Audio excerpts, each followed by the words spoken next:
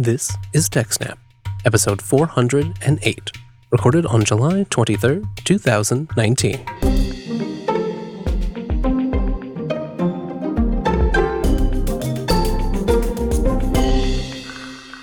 Hello, and welcome to TechSNAP, Jupiter Broadcasting Systems, Network, and Administration podcast. My name is Wes, and I'm joined by Jim. Hey, Jim. What's up, Wes? Well, we've got lots to talk about today, Jim. That's what's up. I thought, why not start off with one of our favorite things? Yes, that's right. It's some feedback.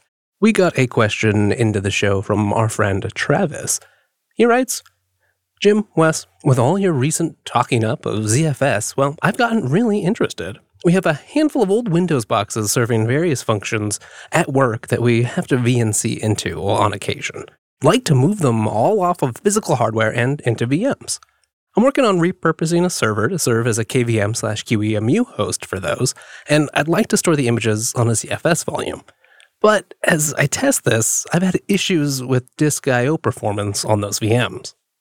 If I view the disk I/O in the Windows VM, it'll show 98 or 99% use, but with very low megabits per second. After moving them to an ext partition on another drive, well, they work just fine. Do you have any tips on performance tuning ZFS for KVM images, particularly for VHD files? Love the show, thank you much, and keep up the great work. Well, thank you for your question, Travis. Jim, what are your thoughts? Oh, so many thoughts. So the first thing is, I don't really have any experience using VHD files with KVM, and I don't know how efficient they are. I've used RAW files, I've used ZVols, and I've used QCOW2 files for the back end. I strongly prefer QCOW2, but if the VHD worked okay on an ext4 partition, that's probably not the source of the issue. That's going to leave a few possibilities. One is that the machine may be under-provisioned in terms of RAM. A good rule of thumb for a VM host with ZFS is you need to have about half of the system RAM available for the system itself and the virtual machines, and the rest of it should be available for the ZFS ARC. If you don't have enough room for ARC, things can slow down pretty badly.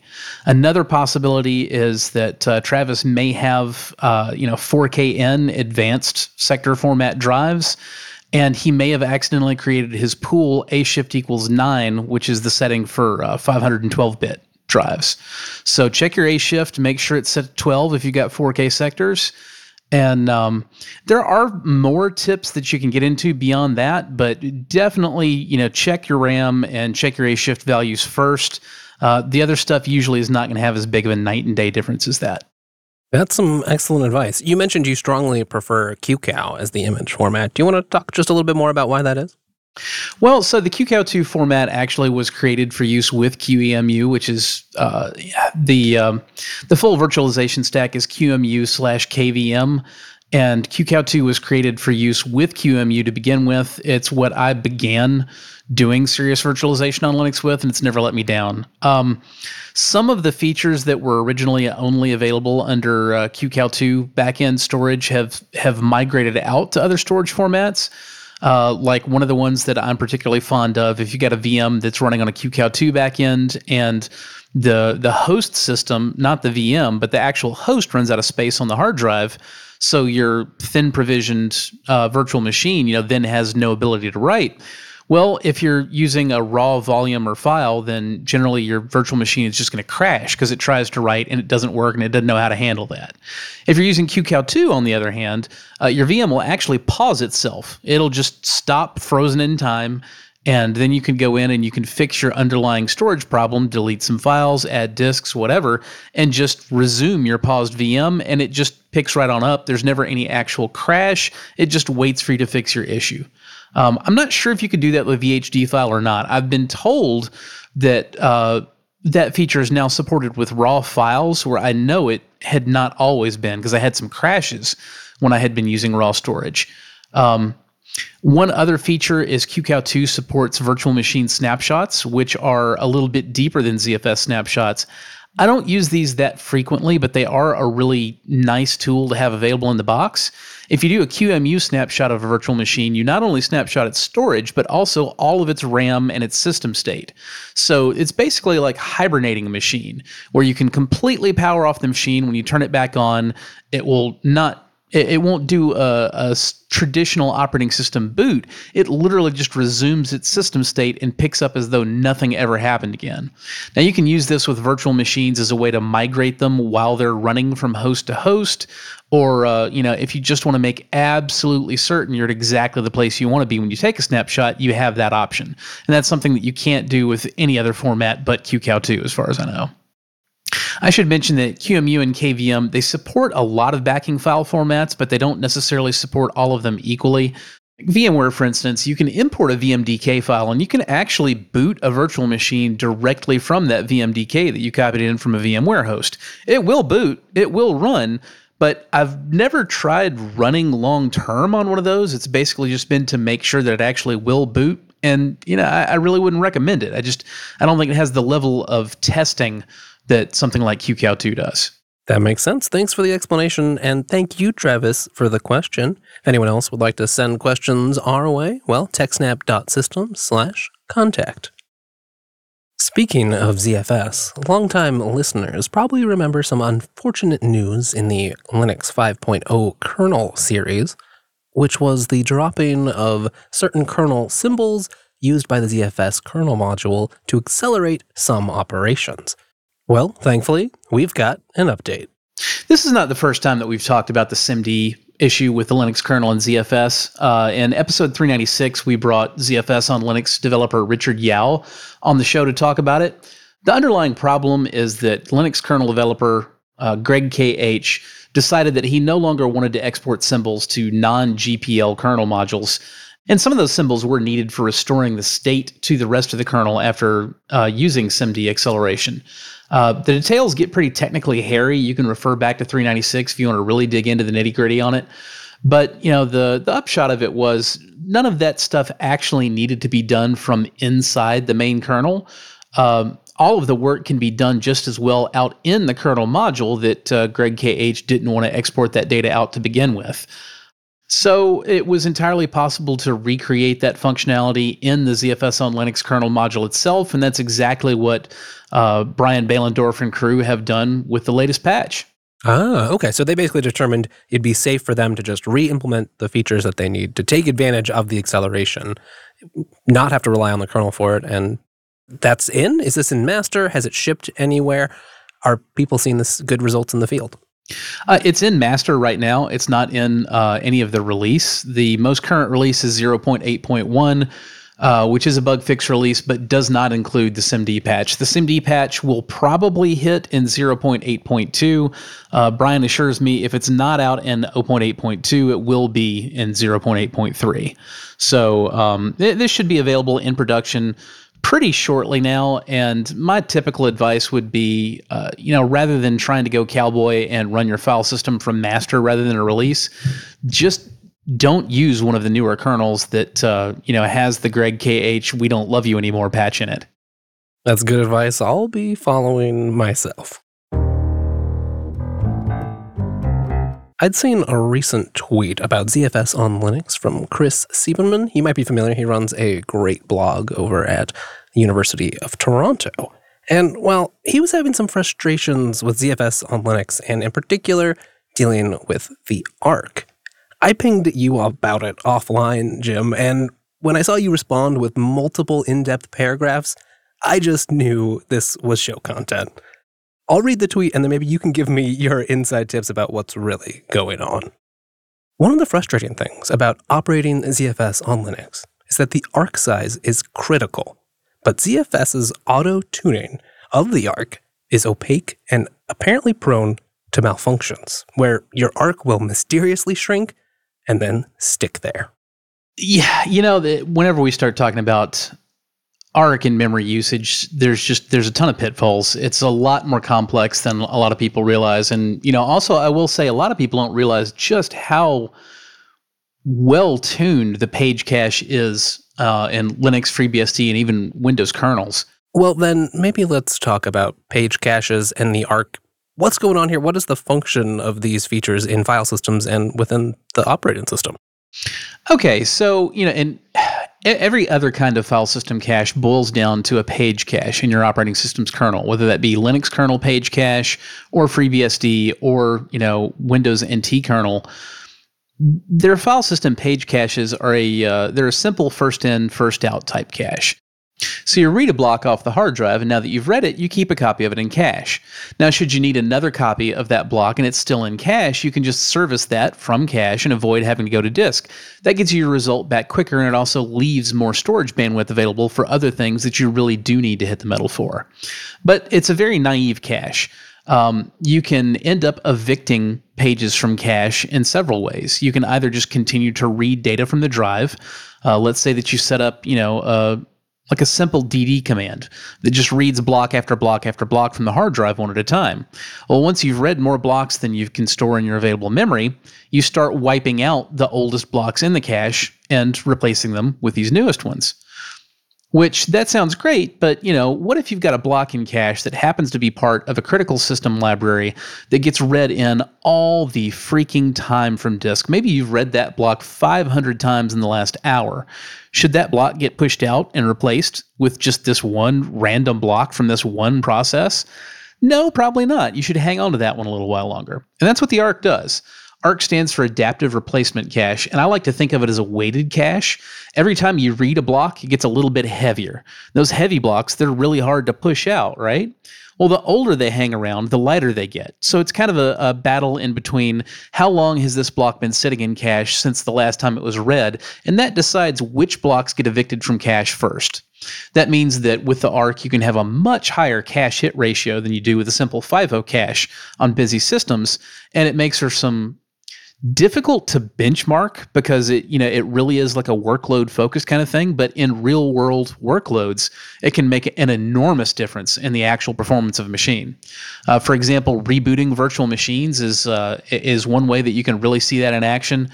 On a system that's got enough memory to do some caching, but not just an absolutely incredible amount such that you can fit your entire file system in it, what you'll find is that if you reboot a virtual machine whose file system is on ext4, you're mostly reading everything from the hard drive every time because there's just too much of it. It's pushing through RAM. You don't have that many hot blocks left in cache, so there's a lot of drive activity, and it takes a while. You really see the difference when you reboot that same VM from ZFS, and now once you've booted that VM a couple of times, all of those blocks that you need for the boot process, they're in the hot part of the cache. And instead of seeing like a 15 or 20 second boot process, you may be looking at like a 2-second boot process for like a Windows Server VM. It's pretty impressive. That sounds great. But that leads us back to Chris's problem. What the ARC is unfortunately not so good at is figuring out when it needs to relinquish memory because something else needs it. Now, the one thing that we didn't cover about that simple page cache that all the operating system kernels have is that anytime an application asks for memory, in the C language, you would say that's the mallocate call. If you go to mallocate a gig of RAM and you don't have a gig of RAM available, but you do actually have, a gig free out of page cache, when the page cache just immediately evicts blocks out of it, the oldest blocks out of it, and hands that over to that mallocate call, and you don't see any kind of an error, it just works. Your page cache automatically shrinks, you get the memory that you asked for, everything's good to go. The ARC, unfortunately, and I'm not really a C developer myself. I haven't tried reading the code and figuring out the hows and the whys, but it's not that good at relinquishing RAM rapidly. Now, it will try to adjust to system pressure. The ARC will grow and shrink according to what's available and what's been requested. But the big difference there is that if you have the exact same scenario I just mentioned, you want to allocate a gig of RAM, and you don't have a gig of RAM free, but you do have plenty of ARC available, your mallocate call will actually just fail. If you keep doing that mallocate, the ARC may eventually shrink and accommodate it, but it's not just going to automatically happen every single time right when you need it, the way that it does with kernel page cache. I found that out the hard way a few times in doing VM hosting on ZFS myself. Now, these days, if you haven't configured it, ZFS will allocate up to half of the available physical RAM for ARC. The ARC isn't always going to be that big, but it's allowed to grow that big if it can and if it wants to. That's without any additional configuration. Now, in the early days of ZFS on Linux, the ARC was allowed to grow much larger than that. And what I would discover is that on a long-running system, if I ever shut down a VM, if I didn't start it back up really, really quick, I wouldn't be able to, because the ARC would have grown into the space that I was normally, allocating to that VM. And so, like I said before, I would try to allocate a few gigs of RAM for that VM. That would fail, and the VM would just refuse to start. That was a really, really annoying problem. And, the only way to get around that, at least at the time, I think you actually can drop the ARC with a syscontrol call now. But back in those days, your only answer is going to be you'd have to just export the pool and re-import it again. And of course, to do that, you'd have to shut down all the other VMs that were on that pool, so that was a problem. As a result of that, I learned to A, make sure that, I did configure my maximum ARC size, and B, configure my VMs intelligently so that I knew that, I'd have enough headroom for RAM for all of my VMs, for the system itself, which doesn't need a whole lot, and for the ARC. Now, these days, part of that work is done for you. For many years now, ZFS on Linux has by default allowed, like I said, half the physical RAM for the ARC. So that part of it's done. That's actually a pretty reasonable value for most systems. And what you want to do then is just make sure, you don't allocate more RAM to VMs than half your physical RAM minus 1 or 2 gigs for the system, and you're good to go. I mean, that seems like a pretty reasonable and handy rule of thumb. Now, Chris did also report he's annoyed. He thinks that his ARC is not growing large enough. Right. He kind of makes the example of like the Linux page cache, right, which many people are used to seeing virtually no free memory on their system. It's all being used for the disk cache. And as you just said, well, the ARC is maybe only using about half. That's true. This is one of those things we maybe ought to go and fetch ourselves an OpenZFS developer and get them back here on the show to talk about this. I believe that ZFS reads will still end up in the Linux kernel page cache. And I think that part of the reason it doesn't just, grow to monstrous size immediately the way the page cache does is it is looking for those repeated reads before it fills itself. But I'm not 100% sure. I do know that on my VM hosts, I do see the Linux kernel page cache will grow to use all available RAM just as it would on a non-ZFS machine, despite the fact that basically all the storage is ZFS. So that's why I feel fairly certain that it is still in use, and it's probably not as much of a problem that Chris's ARC isn't growing the way he wants it to, because those should, in theory, be mostly ephemeral blocks that are served just fine out of the simpler kernel page cache, and by the time, it's something really hot that really ought to be in the ARC so it can't be evicted so easily, it should be getting there. But a lot of that is guesswork on my part. Maybe let's try to get another developer on the show. I think that's a great idea.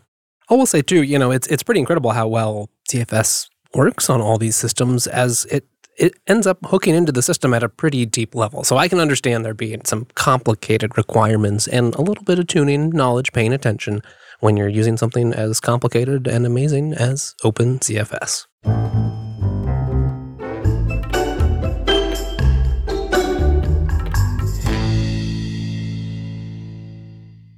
Well, Jim, if you look at any sort of popular culture, you couldn't help but have seen the recent hubbub about the 50th anniversary of the Apollo 11 mission. And I thought, well, who are we to buck a trend, especially since a lot of the technology involved, well, it's still fascinating. Wire rope memory. Yeah, we'll get to that. Now, you've probably heard some of those phrases, things like, your cell phone, it's so much more powerful than any of the machines that were used to take people to the moon and back. And in many ways, that's true, right? If we're just talking about raw computation, all right, definitely. But I think that kind of misses a larger story, which is just how neat and powerful in its own way, capable, you might say, the Apollo guidance computer and a lot of the other technology involved as well really were. And there's a great article over at The Atlantic that points that out perfectly. I think the best line out of that article, you could not actually guide a spaceship to the moon with a smart doorbell. Yeah, I couldn't say it any better myself. Now, If you're not familiar, the Apollo guidance computer in the command module had two main jobs. First, it computed the necessary course to the moon, calibrated by astronomical measurements that the astronauts made in flight with a sextant, not unlike how you might actually do it on the ocean. Or in Ultima 4. Or in Ultima 4. They'd line up the moon, the Earth, or the sun, and then use the sextant to work out how they needed to adjust their position to hit their target. They fed that information into the guidance computer, and it could then help compute course corrections. It also controlled the many physical components of the spacecraft. The AGC could communicate with 150 different devices within the spacecraft, which is really an enormously complicated task. It had dozens of thrusters, all kinds of interfaces, sensors, and a guidance platform that integrated with the sextant. You start adding all of that stuff up, and it's actually very capable. I think what really strikes me about all this technology is the power of the purpose behind it. You know, a lot of it may not be general purpose, but it just shows the incredible things you can achieve with focus and when you're designing something that just needs to work, right? Especially when you're sending it into outer space. You know, during a lot of the design phase of this hardware, it was still being programmed with punch cards, but that wasn't going to be practical for the astronauts. They needed a more interactive interface. And they communicated with the computer through something called the DSKY. That's a lot less complex to a modern ear than it sounds. It really was just short for display and keyboard. Now, the crazy thing to me here is that the Atlantic describes this as a user interface system that is not easy to describe, but relies on a series of program codes as well as verb and noun codes. Now, that sounds pretty arcane, but when you look at some examples of the actual commands, it was things like 78 update pre-launch azimuth, all typed out with spaces, or 33 time of ignition for a noun. And I'm looking at this and I'm thinking, go north, get sword, kill troll. It really does have the feel of a text-based adventure, and it comes from a time when the way we interfaced with computers was just a little bit different. It's kind of interesting trying to put yourself in, these 60s astronauts' mindsets. Just imagine being in a place in a mindset where you're looking at what amounts to a text adventure interface and thinking, this is the most amazing way to do real-time interaction ever. And, we really shouldn't sell short the quality of the software, too. There's been a lot of good reporting about Margaret Hamilton, a woman in the very heavily male-biased Apollo program. One thing I couldn't help but notice was they came up with what they called the interpreter. We'd call it virtualization now, and it allowed them to run 5 or up to even 7 virtual machines simultaneously in only 2 kilobytes of memory. It was terribly slow, but it gave them all these features and a nice way to actually reason about how their machine was working. It's hard to overstate how amazing that sounds, honestly. Several virtual machines running in 2K of RAM. For a point of comparison, in the mid-70s, my dad and I had a TRS-80, affectionately known as Trash 80 Model 1 home computer. The Model 1 came with 4K of RAM, and we had to update it to 8K to be able to run a program called Dancing Demon, which was just Dancing Demon was, again, it was amazing for the mid-70s, years after these NASA missions. And all it really did is just, you had this fully text mode, just high-bit ASCII, blocks of white on the screen, a little demon who would look at you, and you could type in things on the keyboard, and it would start doing little dance steps. You could program little routines and have this little demon figure dancing while your computer went bleep and bop and boop. That wouldn't fit in 4K. We needed 8K for that. And to this day, people who are really in the loop on old computing stuff talk about what an amazing feat it was to cram Dancing Demon into 4 times the RAM that this Apollo mission computer apparently ran 5 to 7 of what, I don't know what these things did, but at least somebody's describing with a straight face as virtual machines. Amazing. Well, to pair with that fantastic software, there was pretty incredible hardware. Let's talk a little bit more about the guidance computer. It had very little memory by modern standards, of course. 2,048 words of RAM in its erasable core memory, and 36,000 words of ROM, yeah, that's right, read-only memory, in what's known as its core rope memory. Now, you've got to remember here, in the 1960s, most computers used magnetic core memory for RAM. Core ropes, though, they were unusual and operated a bit differently. Erasable core memory and core rope both use magnetic cores, small little magnetizable rings. But while the erasable core memory used one core for each bit, so you had to have a ring and you only got one bit out of that, core rope memory managed to store 192 bits for every single one of those little magnetized rings, achieving a much higher density.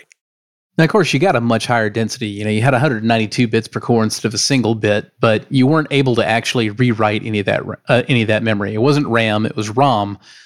Now, you did get 192 times the density in the core rope memory as you would in standard core memory, but the trade-off is that memory was ROM, read-only memory, instead of RAM. You couldn't erase it, you couldn't do anything else with it, because it was actually literally hardwired that way. It's kind of crazy. You actually weaved these ropes, these wires, through the core, either through the core for a 1, or you would bypass the core for a 0. So, once you've made this thing, you can't change it. It's literally been hardwired the way it will always be. The EGC had 6 of these, 6 core rope modules, each storing 6 kilowords of program information. Now, remember, the AGC, it used a 15-bit word size, which seems funny to us now, but back then wasn't so uncommon. Each module contained 512 cores, each storing 12 words of data. So that is, each module had 192, 12 times 16, sense wires going through or around each core. That can give you a little bit of an idea. Like, this is an incredibly complicated thing, and someone had to actually construct it. Once a core rope was carefully manufactured using a half-mile of wire, data was permanently stored in the core rope. So I'm going to go out on a limb and guess these things weren't particularly lightweight either. No, it took like 8 weeks to put it all together and cost about $15,000 per module, all of which meant they had to get the computer code right and frozen months in advance because there's no way you're going to patch that thing on the fly. I never thought anything would be worse than typing in 15 or 20 pages of code from a magazine when I was a kid, but I think reweaving half a mile of iron wire would definitely take the candle. Yeah, these stories have definitely given me a new appreciation for all that was accomplished 50 years ago.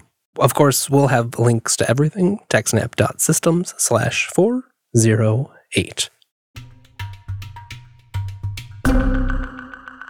That's enough of the past, though. I thought for our last story in this episode, we could look to the future. I saw you had a fascinating article out over at ours talking about how brains, well, they scale better than CPUs, so Intel is building brains? Jim, what does that mean? Well, Wes, I do have to admit that, that headline was a little bit sensational. Intel's not really building brains. What they are building is neural tissue. An actual brain has a lot of specific subsystems to it. There's a lot more to it than, just a mass of neurons all wired together. And that's exactly what these Loihi chips and the larger scale Pohoiki Beach hardware that Intel's manufacturing actually are. Traditional computing is basically this incredibly optimized pipeline that you throw a lot of numbers down really rapidly and see what comes out on the other end. The neuromorphic engineering, like what Intel is doing, works like neural tissue in an actual brain, which rather than having this heavily optimized pipeline to get, one big stream of numbers through at a really high rate, you've got massively interconnected, very small computing elements called, neurons in animal brains. And effectively, they are neurons, in the Intel project as well. So rather than this one very high-speed pipeline, you've got a massive neural array. And one of the tasks that these things are really, really good at is pattern recognition, just like what animal and even human brains do. Right. This sounds like a fundamentally different architecture, and so you can get some incredible results, but does that also mean we're probably not going to be replacing our desktop systems with these anytime soon? Well, let me ask you, Wes, if you had the chance to absolutely, for free, replace your desktop calculator with a math major from the nearest university, would you? I think that would depend a lot on that math major's personality. Well, it's going to be a pretty bad idea either way. You must not know many math majors because they're generally surprisingly bad at arithmetic, which is what the calculator does for you. The point I'm getting at is that that calculator is an example of a simple traditional computing device, and the thing that it does incredibly well. And no matter how smart or well-educated or experienced a human is, it's never going to be able to match that calculator in terms of just sheer efficiency and getting the result right every single time. It's a very similar trade-off between conventional computing and neural networks. They're just not optimized for the same job. Right. We're seeing more and more, in phones or even on server motherboards, we're seeing more and more additional computing units, right? And you have your general purpose CPU, but you might have fancy graphics cards or custom ASICs designed for whatever task you're doing. Maybe this architecture could fit there. Yeah, that's exactly right, Wes. And, we're in the barest infancy of seeing exactly that. Much like our original CPUs, if you're old enough, you might remember that they didn't always have a floating point unit. Floating point processors were originally an add-on chip to your standard CPU, an optional add-on that would greatly accelerate that type of operation. And eventually they got folded into the general chip, and nobody really thinks about the idea of having a processor without a floating point unit anymore. Similarly, eventually we started having graphics processing units. Some CPUs have a built-in GPU now. And in a lot of cases, instead of a GPU built into the CPU, we have an add-on video card, like in a gaming machine. What we're starting to see now is neural processing units coming along with that same kind of concept of this add-on that does another task better than the conventional CPU can, and the two can communicate with one another. Qualcomm is a great example of this. Their new Snapdragon 855 system on chip does include a neural processing unit. Interesting. So it's not just Intel exploring this technology. No, not at all. Intel, IBM, Qualcomm, and Samsung are all players in the NPU space. What I thought was really cool about Intel's project is that they're showing really massive gains in efficiency and scale by building this hardware that more closely mimics the design of, what we might think of as real animal brain tissue. Neural networks don't only run on neuromorphically designed hardware. Most of the neural networks today are running either, on IoT gear, or they're running on, GPUs. Much like how you might hash Bitcoin with GPU, you can also run neural networks on GPUs, and they can be considerably faster than conventional processors. But none of this really maps that well to the task of building a neural network. So doing this in software on top of hardware that doesn't work anything like that, it's not very efficient. And what Intel has shown with first the Loihi chip and now with this Pohoiki Beach platform, which really boils down to 64 of these chips all Booyah-based together, it scales a lot further with less overhead and tremendously greater power efficiency than trying to get the same size neural network built on top of conventional computing hardware. Right. You linked to an example with that Intel's done, right? So these are their numbers. But as they scaled up a network, they were able to maintain stuff in real-time performance. And using comparable IoT hardware, well, it not only used 500% more power, it wasn't even real-time anymore. And that possibility of scaling faster and further is exactly what I think is exciting about this neuromorphic hardware design. And I think it's going to be crucial. We're expecting more and more out of our artificial intelligence projects. And, our current hardware, if you just compared pure neural capacity from modern neural networks that do the tasks that we expect today, like image recognition and automatic moderation of, social media posts, or automatic moderation of what is or is not porn for a family filter. These things are generally, they're about the neural capacity of, maybe a fruit fly. Eventually, we're going to expect these things to have the kind of capacity that, you would see out of a dog or a human. And in order to do that, we're probably going to need hardware that much more closely mimics the actual brain structure of dogs or humans. Definitely exciting tech to watch, especially as our uses of this sort of artificial intelligence and neural network powered software increases every day. Well, if, like me, you're going to continue to watch this sort of stuff, well, consider following all of Jim's work over at ours. And for even more Jim, find him on Twitter. He's at JRSSNet. I'm there too, at Wes Payne, and the whole network is at Jupiter Signal. If you want to check out some other fine shows, like the excellent Choose Linux with a rebooted crew, exploring all the excitement around discovering Linux, well, go to jupiterbroadcasting.com. We've got them all there. Videos, MP3s, one-stop shop. And, of course, check out our live shows. We've got a calendar updated in a time zone near you. Thanks so much for joining us. We'll see you next time.